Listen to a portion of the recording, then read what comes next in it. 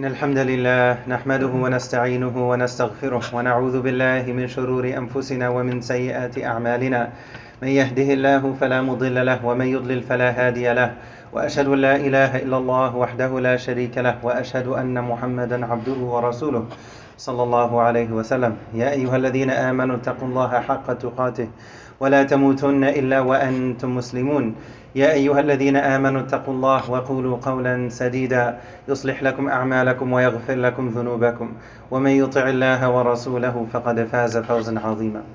أما بعد, Allah tells us at the end of Surah 16, Surah An-Nahl, the B, at the end of the surah, we have a very beautiful ayah that has many more layers to it and likewise more depth to it than we may initially realize.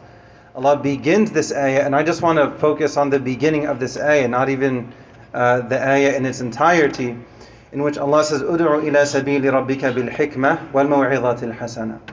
Allah highlights two different layers here, two different things here in direct connection with the concept of an invitation to Islam.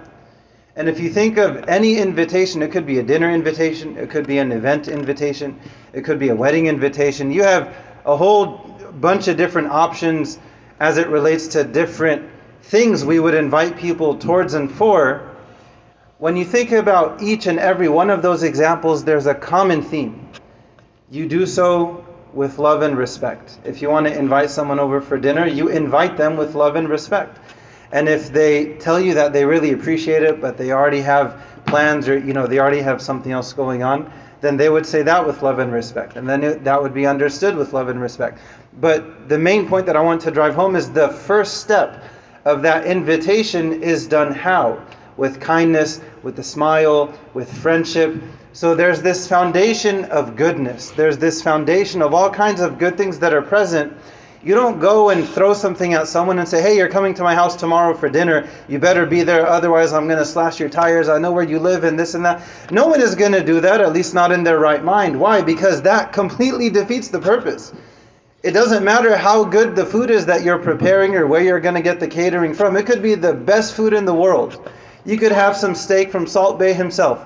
But if you don't know how to invite people, no one is going to show up. You could have the best restaurant in the world, but if someone is at the door attacking people and insulting them as they walk in, they're going to walk right back out. Or even if they stay in, they're not going to come back again because of the character that's involved, because of the approach, because of the methodology, because of the channel of communication. There's a whole lot of static. Nobody wants to listen to a talk radio station.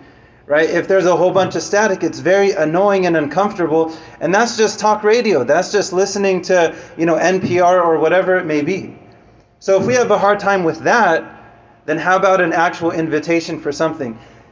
I gave the example of like a dinner invitation. Think of a wedding invitation. It's done with this beautiful card, and there's so much time and effort, and this beautiful font and specific colors and colorways and matching this and that. It's done with ihsan, with beauty, with excellence. You wanna do a good job, right? And that shows oftentimes in the approach, in the finished product for these different invitations and as it relates to different things. Now think of something far greater, a much greater invitation than all of these things combined. That's an invitation to Allah and His Messenger. How do we invite to Allah and His Messenger sallallahu alaihi wasallam? The way that some people do it. And when we think of da'wah as an invitation.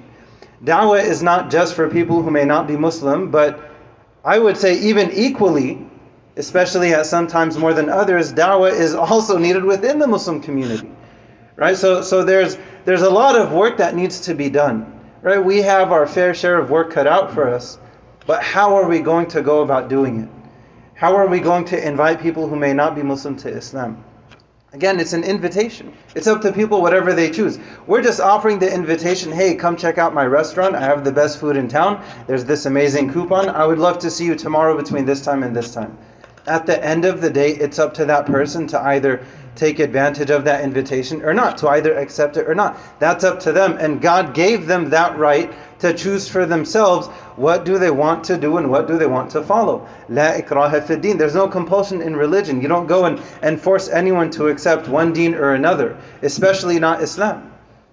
That Allah Himself is telling us after, you have more than 6,000 verses in the Quran. After the greatest ayah, based on what the Prophet taught us himself, sallallahu alaihi wasallam, Ayatul Kursi. What do you find immediately after the greatest ayah in the Quran? La ikraha fid din. There's no compulsion in religion. You don't force anyone to become Muslim. Why? Because you don't have to. It speaks for itself. The buffet speaks for itself. The steak speaks for itself. The cupcakes, they speak for themselves. If it really is that good, one, you don't have to force anyone. Two, if it really is that good, you're going to have people lining up out the door, even on a hot summer day in Sacramento, just waiting because they've heard it's so good. Because they've tasted it themselves and they know that it's that good. They know that it's worth the wait. They know, they understand what it is they're waiting for and why it is they're willing to wait for it. You don't have to force anyone if the product really is that good. And it is that good. The Deen of Islam, it does offer this light that is that bright, especially in manifold darknesses that we live in now. It speaks for itself. Right after Ayatul Kursi, La ikraha fid din. There's no need. Because it speaks for itself. It does the job on its own. How many people, they may have never met a Muslim, but then it could be through books or online videos, whatever it may be, and they just learn about Islam, and they could be in the middle of wherever, never met a Muslim in their lives for some people, but then they just learn about the deen itself. What does this deen have to say for itself? Who was the Prophet himself, sallallahu alaihi wasallam? And they end up accepting Islam on their own, taking their shahada on their own in their room at home. Right? Because they don't know any Muslims. Maybe there's no mosque within 100-mile radius of their vicinity. But the light of Islam spoke for itself. So in this ayah in Surah 16, Allah is highlighting two specific key ingredients as it relates to that process. Wisdom, ud'u ila sabili rabbika bil hikmah. Call to the way of your Lord. Call to the way of Allah. Call to Islam. Inna dina inda Allah al-Islam. Not just in general. Some people, they think, okay, let me just go and throw a bunch of stuff at the wall, and it's okay if I'm a jerk to people, it's okay if I'm rude to people, whether they're not Muslim or they are Muslim. That's okay because I'm Muslim, so I'm super entitled, and I'm definitely guaranteed Jannah. I don't have to work for it. I don't have to worry about treating people with kindness. I already have my residence reserved, and I already know the zip code in Jannah where I'm going to live. And so in the meantime, maybe I'll do like a little bit of quote-unquote da'wah, but then they go and they end up harming people. They go and they end up being rude to people, Muslim or non-Muslim. They think they're doing good, but in reality, they're pushing people away. That's a major problem. What does Allah tell us? Allah says, invite. Invite people. Ud'u ila sabili rabbika bil hikmah. Call to the way of your Lord. Invite to the way of your Lord with wisdom and also with beautiful communication, with beautiful words, with beautiful reminders, maybe beautiful stories. But it has to be organic. It can't be something that's purely cosmetic and that's it. People see through that. But if it's genuine, if a person genuinely within themselves, because that's where this starts, within themselves, if they try their best to embody Islam, Iman, Ihsan, and they try to live their own light, they try to live this light of Islam within that person, people are going to start coming to them and asking them at work, at school, at the store, at the gas station, whatever it may be, you seem like you're at peace. Why? What is it that you do? You seem like you're happy, like you're content in your soul. What is that? Are you Muslim? Are you Muslim? It's like, yeah, I am. Oh wow, can you please teach? What is it about Islam that gives you this inner peace? That person may have not said a word to anyone about anything, but they're just trying to live it. And then other people, they notice that. They notice that this person, they seem different. Some people, they get super caught up in, water cooler talk and gossip and this and that and whatever, and just running their mouths about all kinds of different people. But then they start to notice that in contrast to that darkness, there's this person of light here. There's this person of nur. They seem to never get caught up in that. Now that I think about it, they seem to never go out of their way to bring up other people's names who aren't there and say bad things about them. They seem to smile constantly. They seem to dress well, especially on Friday. I wonder why. How come you're so dressed up today? We have casual Friday here at work. Well, as a Muslim, I have Jum'ah and I'm going for it's kind of like our Sunday is on Friday. You know how Christians, they go to church on Sunday? Well, we go to the mosque on Friday. So for us, this is like, it's a really special day. Oh wow, I didn't know that. What do you believe? What do you do? What do you do when you go to the mosque? Can I go with you at some point? I want to learn. Look at that organic development within that situation. And it started with an invitation without words. It started with an invitation of character. The best da'wah is your character. And then it goes from there. There are many effective channels and mediums and ways of doing it. Words, lectures, reminders, stories. No doubt about it. Books, resources, you name it. There's no question about it. But the best da'wah for any one of us, it starts within us. So Allah highlights these two things. Wisdom, so think of that tying in with IQ, think of that tying in with the brain, with the mind. وَالْمَوْعِظَةِ الْحَسَنَةِ, and that ties in with the heart, with the character of the person. You can't just go to someone and start yelling at them about how beautiful La ilaha illallah is, that naturally they're going to be pushed away. Where's the wisdom in that situation? Again, both with those who may not be Muslim and also those who are Muslim. If somebody wants to get through to their child and they want to invite them as a teenager to come to the masjid, to come for Jum'ah, to come for this program, that event, whatever it is, you have to invite them. You have to try to communicate with them, to talk with them, not necessarily talk at them. Because if you're just pelting them with ideas and commands, look, by the time they're 15, it's just not going to work anymore. Especially not in this country. So there has to be a shift. Okay, invitation. How can I get through to them to the point where they want to come, where they want to go to the message, where they want to be Muslim, period. This deen is filled with all kinds of light and blessing and wisdom. It all makes sense within Islam. Logically it makes sense. The IQ makes sense. The EQ makes sense. It wasn't just the Prophet had these amazing ideas, sallallahu alaihi wasallam, but what about his character? Because if you have the best product, but then you're the worst salesman, no one's going to buy from you. They're not going to want to approach you. They're not going to want to talk to you. They're not going to want to even listen to you or give you the time of day about whatever it is you're selling, because of the lack of heart work, because of the lack of EQ. We ask Allah to guide us and forgive us. We ask Allah to help us to try our best to embody this light of Islam as best we can. Ameen Rabbil Alameen. Wa akhiru da'wana alhamdulillahi rabbil alamin.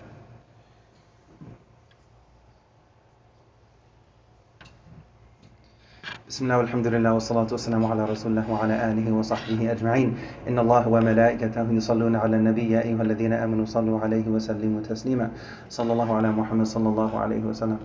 The best example, and I'll conclude with this, the best example that we have as it relates to this idea of wanting to live this light, wanting to live this deen, without question, is the example of our beloved Prophet sallallahu alaihi wasallam. When you look at his character, when you look at how he dealt with different people, the way that he interacted with different people, it wasn't just the way that he interacted with one specific class of people or another specific class of people. For some people, they only have character when it comes to the CEO. They don't care about the custodian. They don't care about the cashier. They don't care about whatever other role someone else may be in. For them, they only respect the position a person has. That's not what the Prophet taught us. The Prophet taught us respect the person. Value the person's character more than anything else. You find Allah telling the Prophet, encouraging the Prophet, continue having good company around you. Focus on surrounding yourself with good people, with good character, with good habits, with good manners. That's more important. وَاصْبِرْ نَفْسَكَ مَعَ الَّذِينَ يَدْعُونَ رَبَّهُمْ بِالْغَدَاةِ وَالْعَشِيِّ يُرِيدُونَ وَجْهَهُ. Allah is telling the Prophet himself, prioritize surrounding yourself with the right people, with the right character. Don't exchange their company for whichever rich person from Quraysh, whichever CEO from Quraysh, whatever their status may be.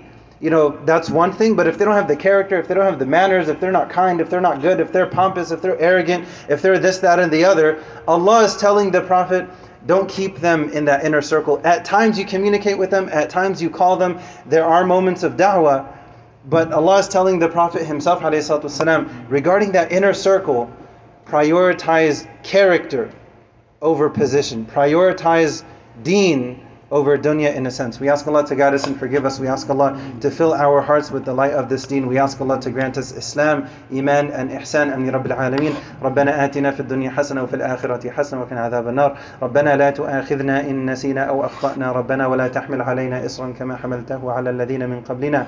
ربنا ولا تحملنا ما لا طاقة لنا به واعف عنا واغفر لنا وارحمنا أنت مولانا فانصرنا على القوم الكافرين.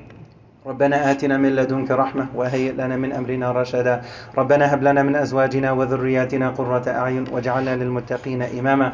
We ask Allah to guide us and forgive us. We ask Allah to make this reminder a reminder of benefit for each and every one of us. We ask Allah to help us to try our best to be organic agents of da'wah, meaning agents of change, meaning calling people to this beautiful deen with beauty. You don't call people to a beautiful deen with ugly, horrible character. We ask Allah to help us to embody that beautiful character that the Prophet taught us through his own example, sallallahu alaihi wasallam. We ask Allah for that. We ask Allah for the best of this life and the next. We ask Allah for his protection. We ask Allah to guide us, to guide our family members, to guide our loved ones, to guide those close to us and also those far from us. Ameen Rabbil Alameen. Wa ma umiru إلا ليعبدوا الله مخلصين له الدين حنفاء ويقيموا الصلاة ويؤتوا الزكاة وذلك دين القيمة. وأقم الصلاة.